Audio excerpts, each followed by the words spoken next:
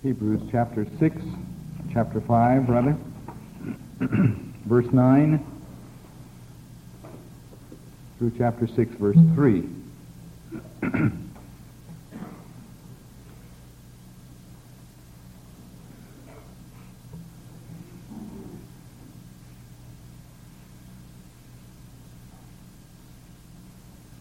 Hebrews 5, verse 9. And being made perfect, he became the author of eternal salvation unto all them that obey him, called of God, and high priest after the order of Melchizedek, of whom we have many things to say and hard to be uttered, seeing are dull of hearing. For when for the time ye ought to be teachers, ye have needed one teach you again, which be the first principles of the oracles of God, and are become such as have need of milk, and not of strong meat. For everyone that useth milk is unskillful in the word of righteousness, for he is a babe. But strong meat belongeth to them that are of full age, even those who by reason of use have their senses exercised to discern both good and evil. Therefore, leaving the principles of the doctrine of Christ, let us go on unto perfection, not laying again the foundation of repentance from dead works and of faith toward God, of the doctrine of baptisms and of laying on of hands and of resurrection of the dead and of eternal judgment. And this will we do, if God permit. May his blessing be on his word as we've read it. May we now bow.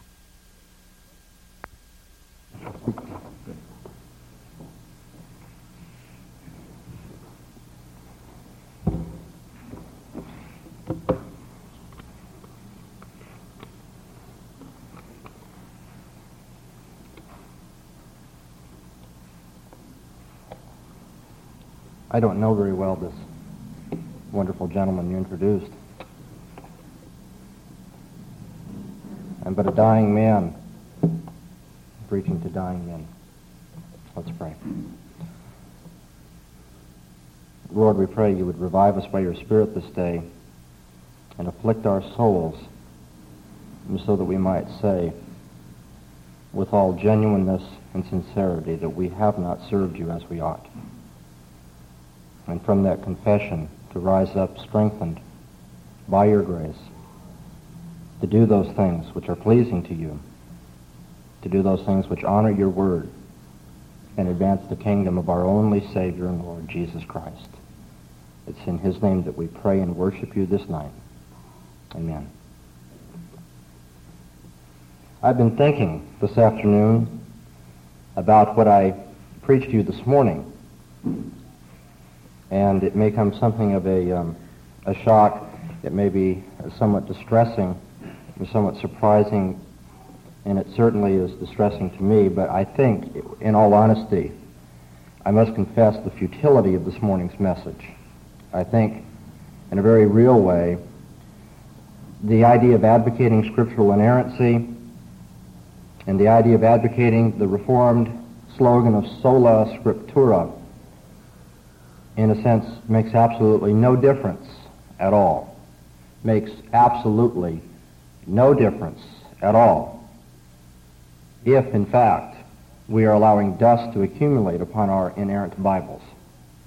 If the Bible is being seen, if you will, somewhat like it's found in the now modern wrappings in our bookstore, with the plastic shrink wrap around it, so that no moisture and no dust, no infestation of insects, no anything can get into it and destroy the absolute beauty, purity, and cleanliness of that book. And if we, you see, are letting the Bible become just that sort of pure book, one which is unhandled and untouched and unexperienced, then everything I said this morning is for nothing.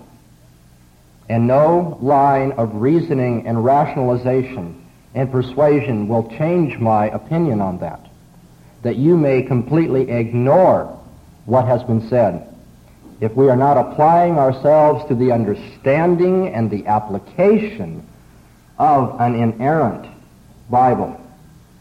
if we are not preaching the deep truths of Scripture, if we are not setting forth and proclaiming the whole counsel of God, if we are not using the Bible in order to answer the challenges of our age, if we are not using the Bible to make the tough ethical decisions that we must as Christians with it, if we are not constantly letting the Bible reform us and therefore reform our churches and thereby reform our world, then you may just put it away and forget this reformed slogan of sola scriptura.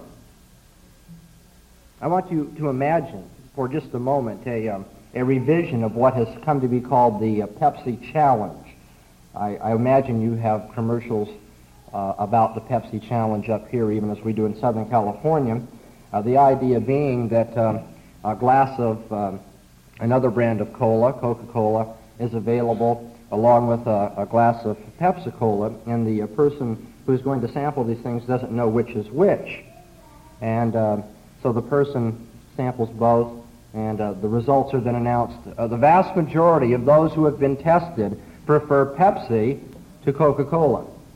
And I want to alter that, you see, just for a moment. I want you to stop and think about a taste test taking place where on the one plate you have a porterhouse steak laid out before the person, and on the other plate you have pablum, perhaps we should say in a bowl, pablum mixed up. And so the person comes along and tastes the steak, the porterhouse, comes along and tastes the baby food, the pablum, and then the announcement is made, lo and behold, in the Christian church at the end of the 20th century, it did turn out that more Christians preferred pablum to porterhouse. And I say, if that ever should become true, and if it should continue to become true, the winds of 1517 and the Reformation have not blown through our church at all. There is going to be no reform of our church and no reform of our culture until, friends, we first reform ourselves. And especially regarding our attitudes toward the Word of God and our practices regarding the Word of God. We must reform ourselves pertaining to the study of Scripture and the use of Scripture and the handling of the Bible as the standard for all matters. And if we don't, although I'm not a prophet, nor the son of a prophet, I can say to you on the absolute authority of God's Word that your church will in fact die. Don't you ever get it into your head that God somehow owes existence to this congregation, that somehow it is impossible for that to happen here. The history of the church is the history of those who have become self-complacent and have lauded their own theological orthodoxy only to find out that the work of God began to take place elsewhere because the church was lurking in the shades of mediocrity, dying by default for not utilizing its privileged revelation in Scripture to its fullest and finest degree. I'm deathly scared today that the church might very well, as we now know it in our own country, expire under the false security of having a once orthodox and once vigorous past. In the book of Hebrews, chapter 5, the author of the book is arguing in any number of ways about the superiority of the new covenant, the superiority of the new mediator, Jesus Christ, to all that which the Old Testament had to offer. And as part of his argument, he starts to speak of the superiority of the priesthood of Jesus Christ to the superiority of that priesthood once known under the Old Testament revelation. He says that the Old Testament knew the priesthood of Aaron, an Aaronic priesthood. But Jesus Christ has come after the order of Melchizedek, another kind of priest altogether. And as he's arguing along, in verse 10 of the chapter that we've opened up already tonight, he says that Christ was called of God and high priest after the order of Melchizedek. And then, at verse 11, comes a sharp break in his argument. And he does something which no preacher who wants to get ahead in this world, no preacher who wants to be a popular conference speaker, no preacher who wishes to climb the political ladder of his denomination should ever do. And he makes a digression from objective, very matter-of-fact, out there, pure and simple theological concerns to personal matters. he gets extremely personal with his readers. Again, I tell you, that's not the way to win friends and influence people in our day. You see, there's a real comfort to a remote theology. You remember Jesus when he went to Samaria and he met that woman at the well, and oh, wasn't she surprised when he, it turned out, knew so much about her life, so much about the immorality of her practice. And so as Jesus has put her, if you will, on the hot seat, and as she's beginning to feel very uncomfortable and squirming, you see, under the pressure of her conscience, convicting her because of the kind of woman she is, she does a very interesting thing. It's something which I have seen people do countless times in my own ministry. She tries to change the subject by appearing very interested in doctrine. Jesus has talked to her about her immoral lifestyle, and she says, well, you know, there is this theological question. You southern Jews, you think you're supposed to worship there in Jerusalem, but you see, us northern Jews, we think we're supposed to worship up here in Samaria. Now, which do you think of these two positions is the right one? No, don't get me wrong. That was a legitimate theological question. It's one that should have been considered, answered, and the answer should have been followed. And she should have known the answer. But you see, what she's doing there is she's saying when things get just a little too personal, let's start talking about dogma. And now when this prophet of God comes along and makes it very uncomfortable, she says, well, you should be able to answer theological questions. Let's talk about that. Previous subject is just a bit too uncomfortable. And the author of Hebrews has been going along very well in his, if you will, remote and objective theology, and we need that remote and objective theology. But then he turns, you see, a corner, and he peers right at his readers, and he says, but you see, I can't tell you anything else about this. And he gets very personal. He says, the problem with you people is your doctrinal immaturity. The problem with you people is your inability to understand the biblical teaching that I wish to give you. He says, the problem with you is that there is an arrested growth that is evident in your lives. And the symptoms of that arrested growth are your spiritual immaturity, your dullness of comprehension, and your lack of ethical discernment.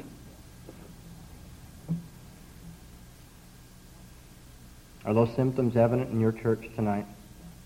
Are those symptoms evident in the person sitting next to you? Well, that would be a convenient way to leave the question, wouldn't it? Perhaps that's the way you'd like to answer the question, because it's very easy for us to see those symptoms in others and in our church, but it hurts to see those symptoms in us. The symptoms of spiritual immaturity, dullness of comprehension, and lack of ethical discernment. In verse 11, the author says, of whom, this Melchizedek, we have many things to say, but hard to be uttered. These things are hard to say. Now, the author does not mean here that these things are hard to say, to utter, because of the nature of the subject. He doesn't mean this is such a complicated issue. Well, it's just so tough to put it into words. No, that's not what he's getting at. Nor does he mean that these things are very hard to utter because, you see, the Bible hasn't given us very much revelation on these matters. The extent of our revelation is limited, and therefore, what more can I say than I've already said? He doesn't mean that at all, for he says that he has much to say, but these things are hard to be uttered. And the author is certainly not saying that they can't be uttered very easily because of his own ignorance or unskillfulness of speech. No, he quite bluntly says these things are hard to be uttered because of your undisciplined character and your mediocre goals, of whom we have many things to say, but hard to be uttered, seeing ye are dull of hearing. In verse 12 at the beginning says, for you see, when for the time ye ought to be teachers, ye have need that one teach you again, which be the first principles of the oracles of God. If you're marking your Bible tonight, you must take note of the fact that his hearers have become such. They have become such as have need of milk and not of strong meat. This wasn't always the way things were in this particular church or among these particular Christians. Not originally were they, you see, such that needed milk and not strong meat, but they have now become this. You see, if he was talking to those who were newly converted, there would be no difficulty at all. Of course they are babes in understanding. Of course they are infants who need milk and then gradual strengthening and progressive growth and maturation. He says, you have become childlike. You have become sluggish and deaf. You have become this way by default. Ezekiel, the 12th chapter, verse 2, I would have you note that blindness and deafness to the Word of God is something that results from a lack of inertia. Ezekiel, the 12th chapter, the prophet indicting Israel, God's chosen people, Israel resting on her laurels, Israel priding herself to be the child and the children of Abraham. Ezekiel says, Son of man, thou dwellest, God says to Ezekiel, Son of man, thou dwellest in the midst of a rebellious house, which have eyes to see and see not. They have ears to hear and hear not. For they are a rebellious house. The author of Hebrews says that those to whom he writes are like the rebellious house of Israel. Given eyes, which are blind. Given ears, which have now become deaf, because they have no inertia. I remember very well the testimony of one Farmer Jones, who every week in the testimony meeting was prone to rise and say, well now, I'm not making much progress in my Christian life, but at least I'm established. And the people who knew Farmer Jones knew very well that he was not making much progress in his Christian life for the manner of his speech and for the form of his behavior and for the immaturity of his comprehension. And yet week after week, this ungrowing, unsanctified man would continue to rise saying, I admit I'm not making much progress in my Christian life, but at least I am established. And another week would go by, and the same man would rise to say, I realize I'm not making much progress in my Christian life, but at least I am established. And then there was that morning where another believer in the congregation was heading for town, only on the side of the road to come across Farmer Jones with his cart stuck in the mud up to the hubs. And that believer, in a rebuking and very necessary way, said to him, well, Farmer Jones, I see you're not making much progress, but at least you're established.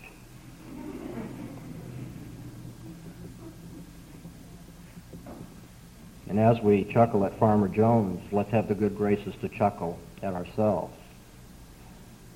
The author says, they have need to be taught again. You see, in a very real sense, my illustration is not appropriate. Because, you see, the illustration assumes that Farmer Jones was stuck in the mud down to the hubs, and that's where it stayed, established but no progress. But the author of Hebrews says it's not a matter of no progress, it's a matter of being in quicksand. Not stuck and going no further, but you see, falling back and downward we go. You need to be taught again, the author says. You see, when there is no progress in your Christian development, when there is no progress in your Christian comprehension, when there is no growth in your Christian life, you do not stay on a plateau. Oh, how we wish that were true, because then we needn't feel so bad about our moments of and our periods of, indeed, for some of us, our eras of complete lack of progress. The Bible says you're going to retrogress. When you're not moving on, then you will not retain that which you've already grasped. When you're not moving on, you're going to be moving back. And the author says that they have become such that need to be taught again the first principles. These first principles are the elementary ABCs of understanding, the basic items of a Christian comprehension. Obviously, they can't press on to higher accomplishments as long as they haven't retained the ABCs. A chemist will not make very much progress if he keeps forgetting the periodic table. If you don't know the ABCs, you can't do much more.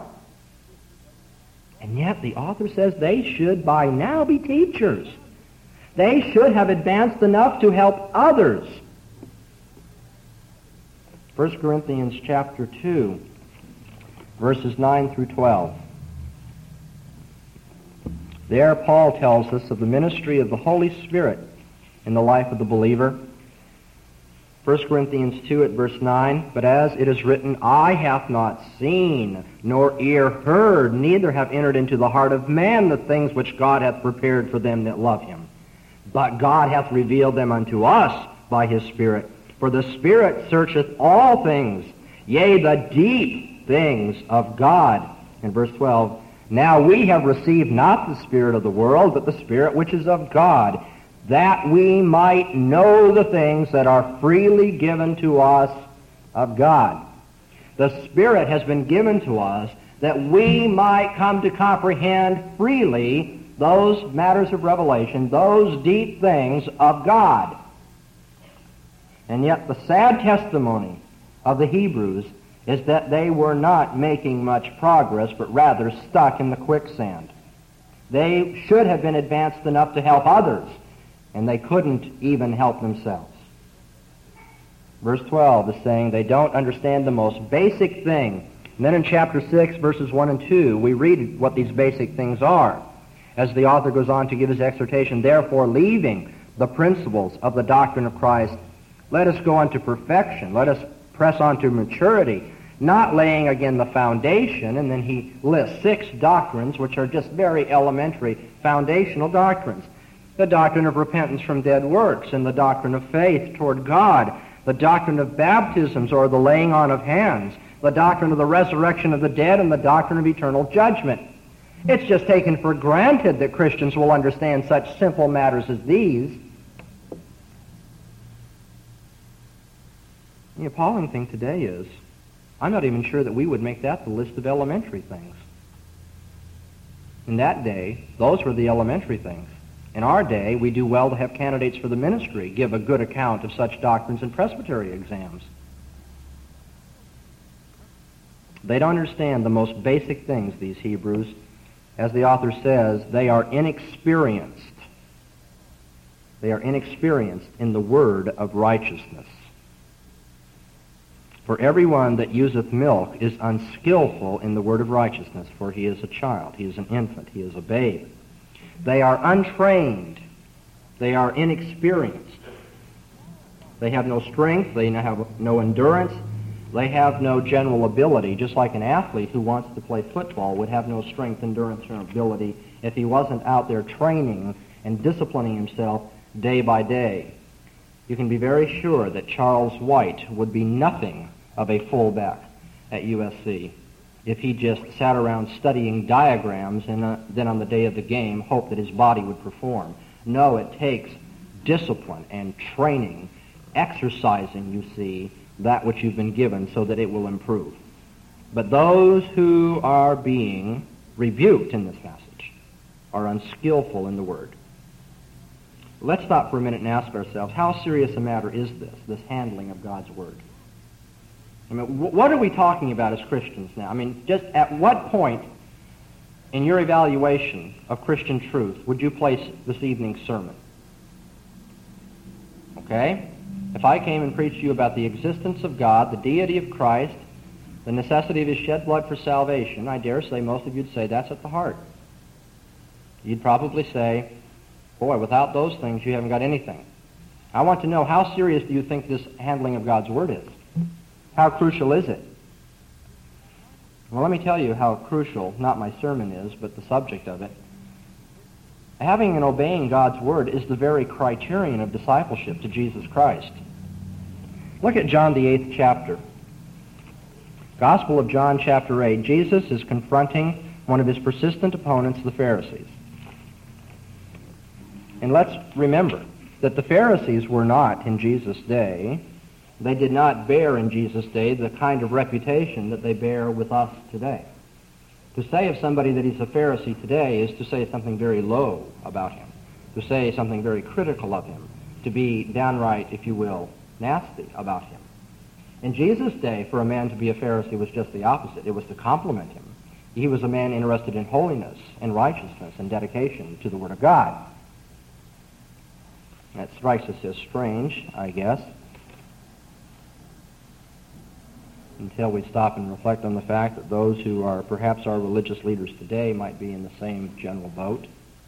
But Jesus now is debating his Pharisaical opponents, those who pride themselves in their proper titles, those who pride themselves in their heritage, in their orthodoxy. And Jesus says in John the 8th chapter at verse 31, "Then said Jesus to those Jews which believed on him, If you continue in my word, then are ye my disciples indeed." Verse 47, "He that is of God heareth God's words. Ye therefore hear them not, saying to those who don't believe on him, Because ye are not of God." At the most basic elementary level, having and obeying God's word is a criterion of discipleship. One cannot be a disciple of Christ apart from the Word of God. In Matthew the 7th chapter, Jesus tells the story which just about any child who grows up in Sunday school can tell you about, when he tells about the wise man who built his house upon the rock and the foolish man who built it upon the sand. And we are glad to have our children sing such a song and to learn the lesson of it. But have we learned the lesson of it? When Jesus finishes this, if you will, little story with moral application, he says that his words are the rock. Now what does that mean to you tonight? If it turns out that whole portions of your life and long eras of your experience are not founded upon the Word of God, it means you are in the eyes of our Savior Jesus Christ a fool.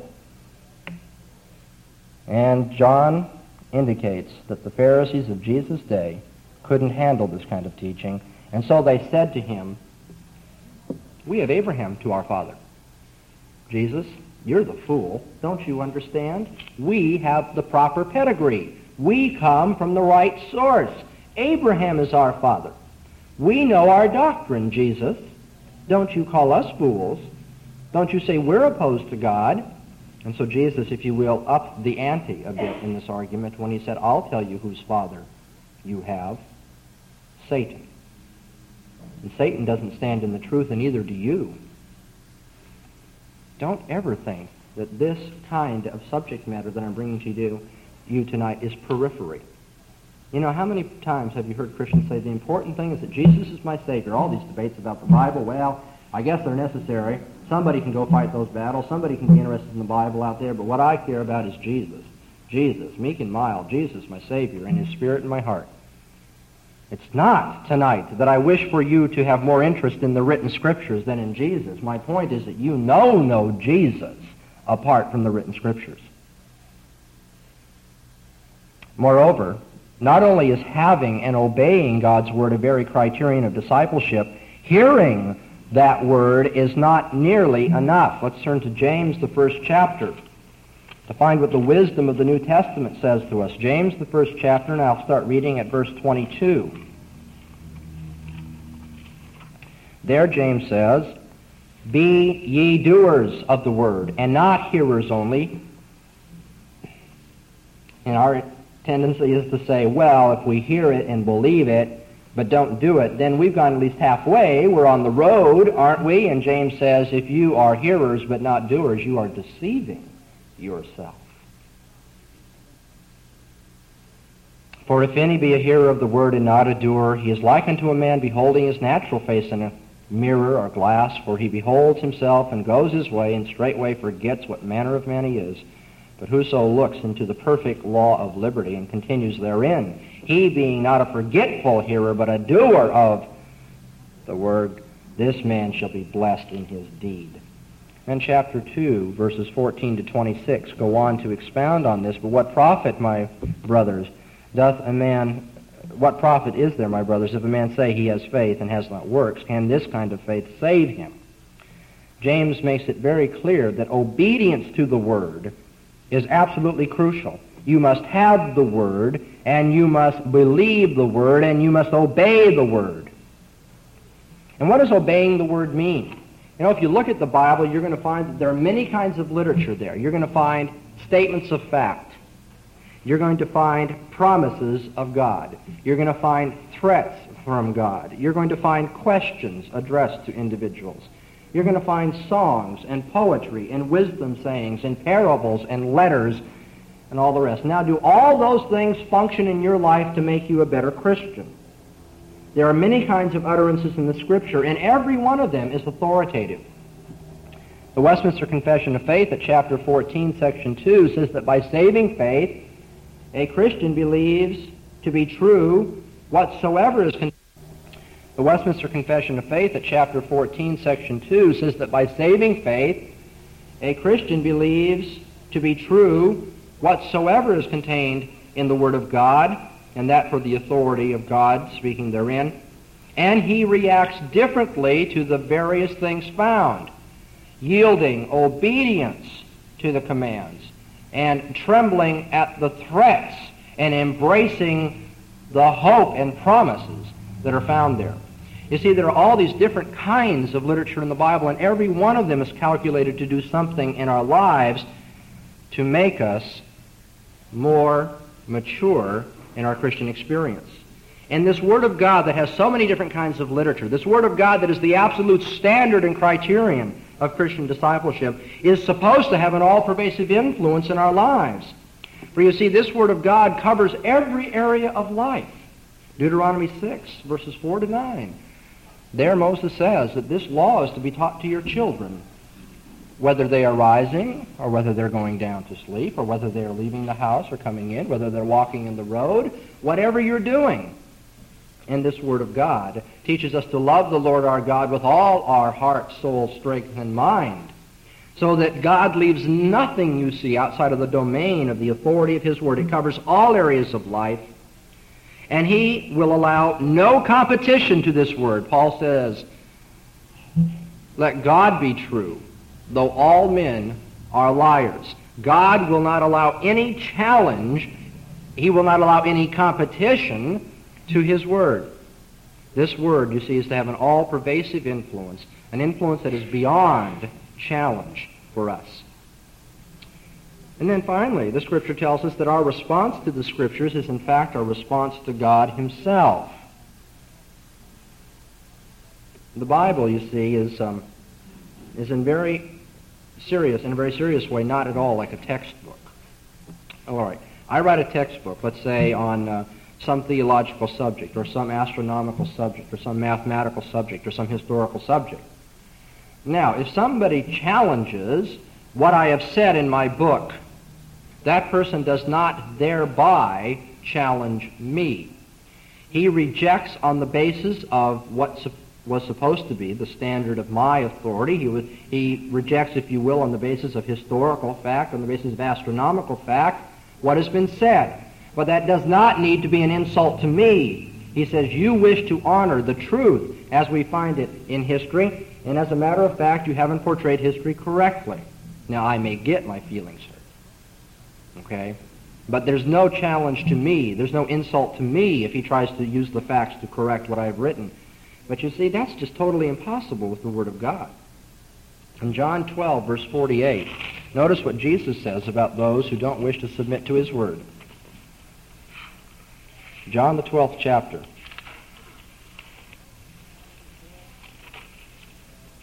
And there in John 12 at verse 48, Jesus says, he that rejecteth me and receiveth not my words hath one that judgeth him.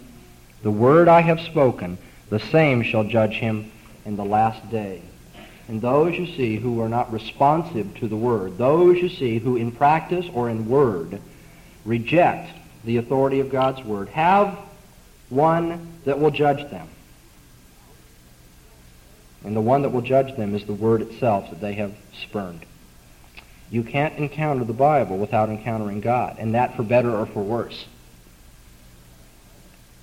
The Word of God is always exposing our heart to God's presence, and therefore it's always exposing our heart either to the blessing or the cursing of God.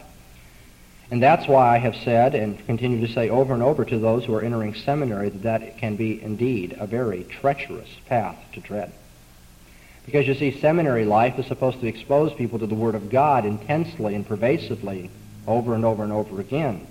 But you see, if they should take an indifferent or careless attitude to the Word of God, because after all they're getting used to this sort of thing, it's just business as usual for them now, they are really opening up their heart to the cursing and hardening effects of the Bible. The Bible will always have its effect. God says that it never returns to him void. It always accomplishes something. And I'm asking you tonight, what is the Bible accomplishing in your life? Is it hardening you? Is it teaching you to be indifferent? Is it in fact pressing you backward, you see, because of the retrogression of your immaturity? Or is the Bible accomplishing the good work by God's grace of leading you further and further into the truth so that you understand God and know how to perform in this world? And I think it's probably true to say that the pagans treat their idols much better than most of us Christians treat the Bible.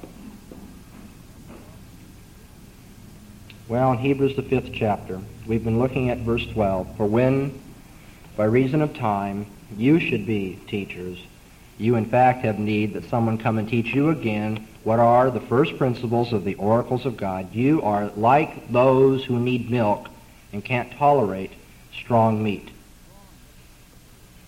Can't tolerate strong meat. Our lives can be so engrossed with physical food that weight control becomes a problem for us. And yet I've never, ever heard of a spiritually overweight believer. You know, there's no such thing as being too well nourished in the high calorie of God's Word. Impossible to become overweight with the Bible. In 1 Corinthians 3, verses 1 and 2, Paul himself uses this kind of image that the author of Hebrews is using. And there we read, And I, brothers, could not speak unto you as unto spiritual, but as unto carnal, even as unto babes in Christ, infants. I have fed you with milk, and not with meat, for heretofore ye were not able to bear it, neither yet now are ye able. It's a common metaphor, then, in the Christian church. It's a common condition in the Christian church that believers need milk rather than meat. They are infants, spiritual infants, and that in this situation is a term of derision. It's not talking about a person who, because he's recently been converted, you see, is crying out as a child for the sincere milk of the Word, as Peter speaks of it. But this is a person who's been a believer for a long enough time that he ought or she ought to be a teacher, but cannot. This person can't tolerate anything but milk, the most elementary instruction, the baby food, rather than, you see, the porterhouse of God's Word. I am appalled at the number of times I hear people say, after noting the simplicity of faith of a very mature Christian, the fact that this Christian knows only the most elementary things and concentrates only on the most elementary things, that's really okay, you see, because the only thing that really matters is love for the simple gospel. I love the simple gospel. Please don't tonight accuse me of being against the simple gospel. What I'm against is leaving things at the level of simplicity. Here's this person who says, well, that's really all right because it's the simple gospel we're supposed to love. And I tell you, that involves a perverted conception of Christianity. It involves the perverted conception that what Christianity is all about is man-centered safety and ease. As long as you know the simple gospel and you're going to escape eternal torment, then that is all that matters. That's a perverted conception of Christianity, and secondly, it's as presumptuous as it can be. In the very name of piety and the very show, you see, of submission to God and being a sweet Christian person, it is the most presumptuous, nay, almost blasphemous attitude to say that we are wiser than God, who said that all Scripture is inspired of God and all Scripture is necessary for the perfecting of God's people. And yet we can say, but that's okay. It's just the love for the simple gospel. Every bit of the Bible is necessary for our equipping, and every bit of the Bible better be studied if we're going to be equipped. And to the degree we ignore some element of Scripture, to the degree that we ignore advancing in our Christian comprehension, to that very degree we cannot be men of God, perfectly equipped for every work God requires of His people. How often have we had to endure the milked-down sermons and the milked-down counsel and the milk-down lessons and the milk-down apologetical defenses in our day? And what are the results of these milked-down sermons, lessons, and all the rest? The result is that the whole world, you see, is now seen in nothing more but a vague Christian context. We don't see the world as God wants us to see it. You see the world in itself, and then the gospel is added to it. The result is that we're unable to make difficult moral decisions, and the relevance of the gospel becomes obscured. And the result is that when all is said and done, we get tossed back and forth by every wind of doctrine. And our only defense is to hide within the walls of our own church and say we don't listen to anybody else, and we bow to our pastor as though he were a Roman Catholic priest. The results of this we can do with the milk-down sermons and the simple gospel, you see, is to give the whole world the wrong context in our vision. It's to be unable to live the lives God wants us to live, and it's to be tossed by every wind of doctrine that comes around. And yet Ephesians, the 4th chapter, tells us that Christ has given as a gift to his church pastors and teachers, not that they would be priests who would learn for us, not that they would be priests growing for us, not that they would be priests doing all of our religious work for us, but he gave pastors and teachers for the perfecting of the saints, so that we might grow into the knowledge of Christ and no longer be children tossed to and fro by every wind of doctrine. The problem with the church today, you see, is that we have far too low a standard with respect to the Word of God, far too low a standard of what God requires of us. And so the author of Hebrews in chapter 6 says, therefore, leaving behind the principles of the doctrine of Christ, by which he means leaving as a foundation, let us press on, let us grow, let us progress unto perfection, unto maturity. Press on. Don't repeat the fundamentals. Press on. And please notice that the author of this book, and I hope that you will understand that the author of this sermon, are not attempting to be self-righteous, because he says, let us press on. Let us press on. The example of the Apostle Paul comes to my mind here in Philippians 3, verse 12. Paul says, not as though I had already attained, either were already mature or perfect, but I follow after, if that I may apprehend that for which also I am apprehended of Christ Jesus. The author of Hebrews says, yes, all of us in this joint effort of Christian growth, let us press on and press on. Peter in 2 Peter 3:18 commands that we grow in knowledge.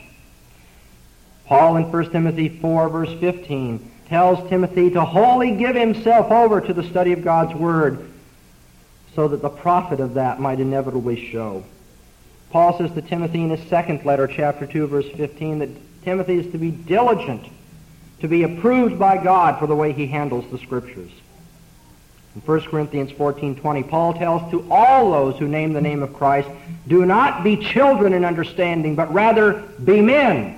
How often have we been stirred when we watch, you see, in the movies, the father saying to his son as he's about to go out to battle, or the father saying to the son as he's about to die in the hospital, or the father saying to his son as he faces some great task that he may not be able to accomplish, and he says, son, be a man.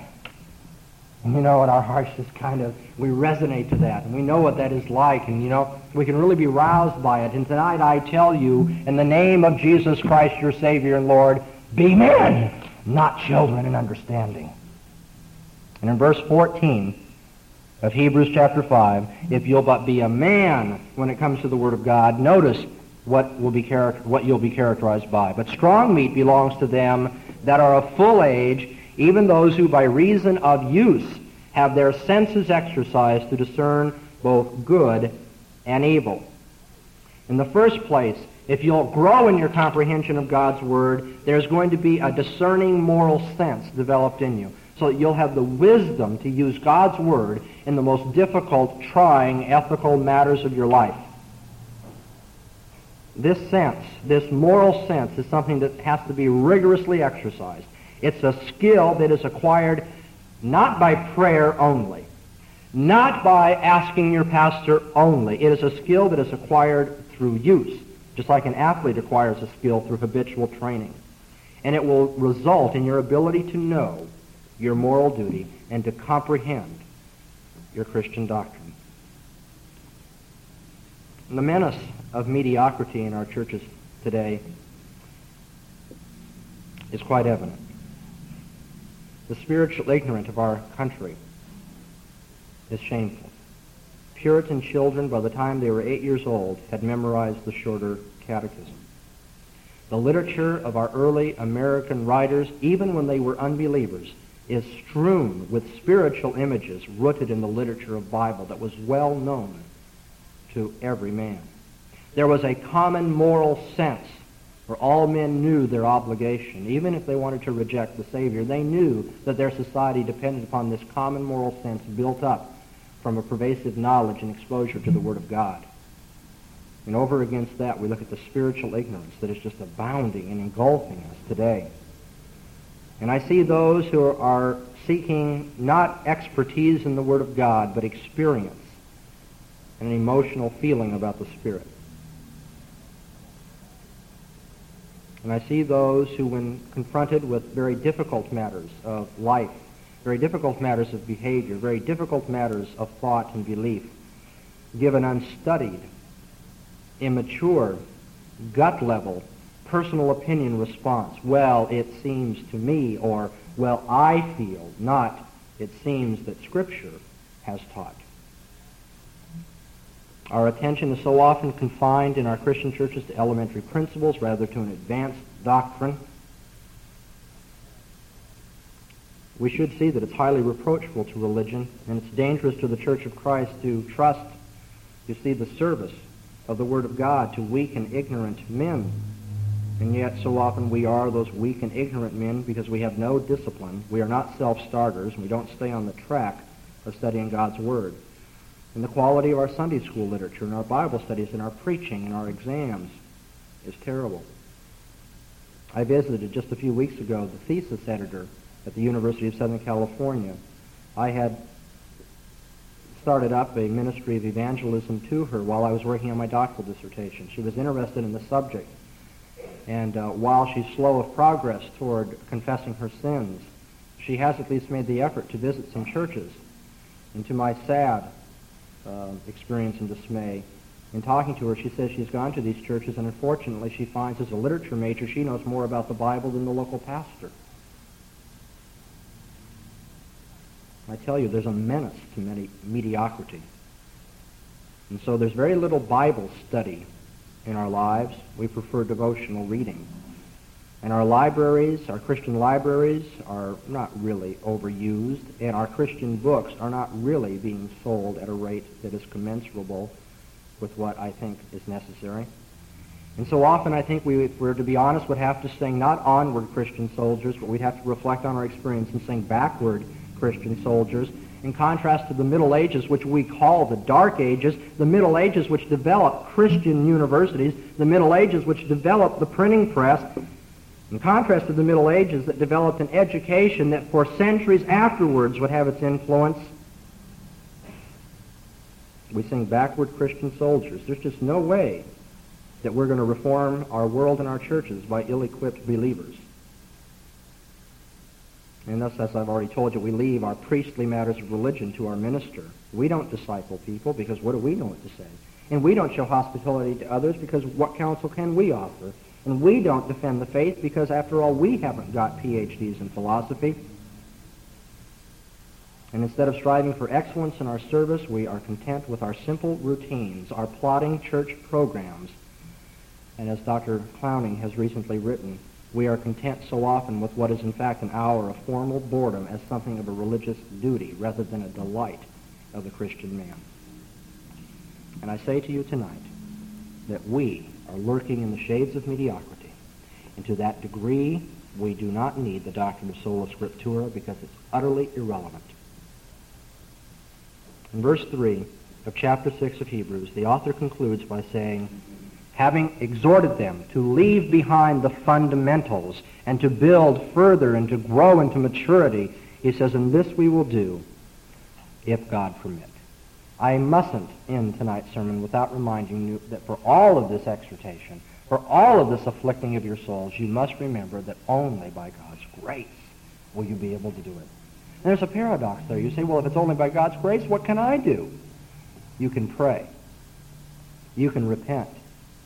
And you can say, God, by your grace, strengthen me to improve my effort. you do not want to be part of the menace of church mediocrity today.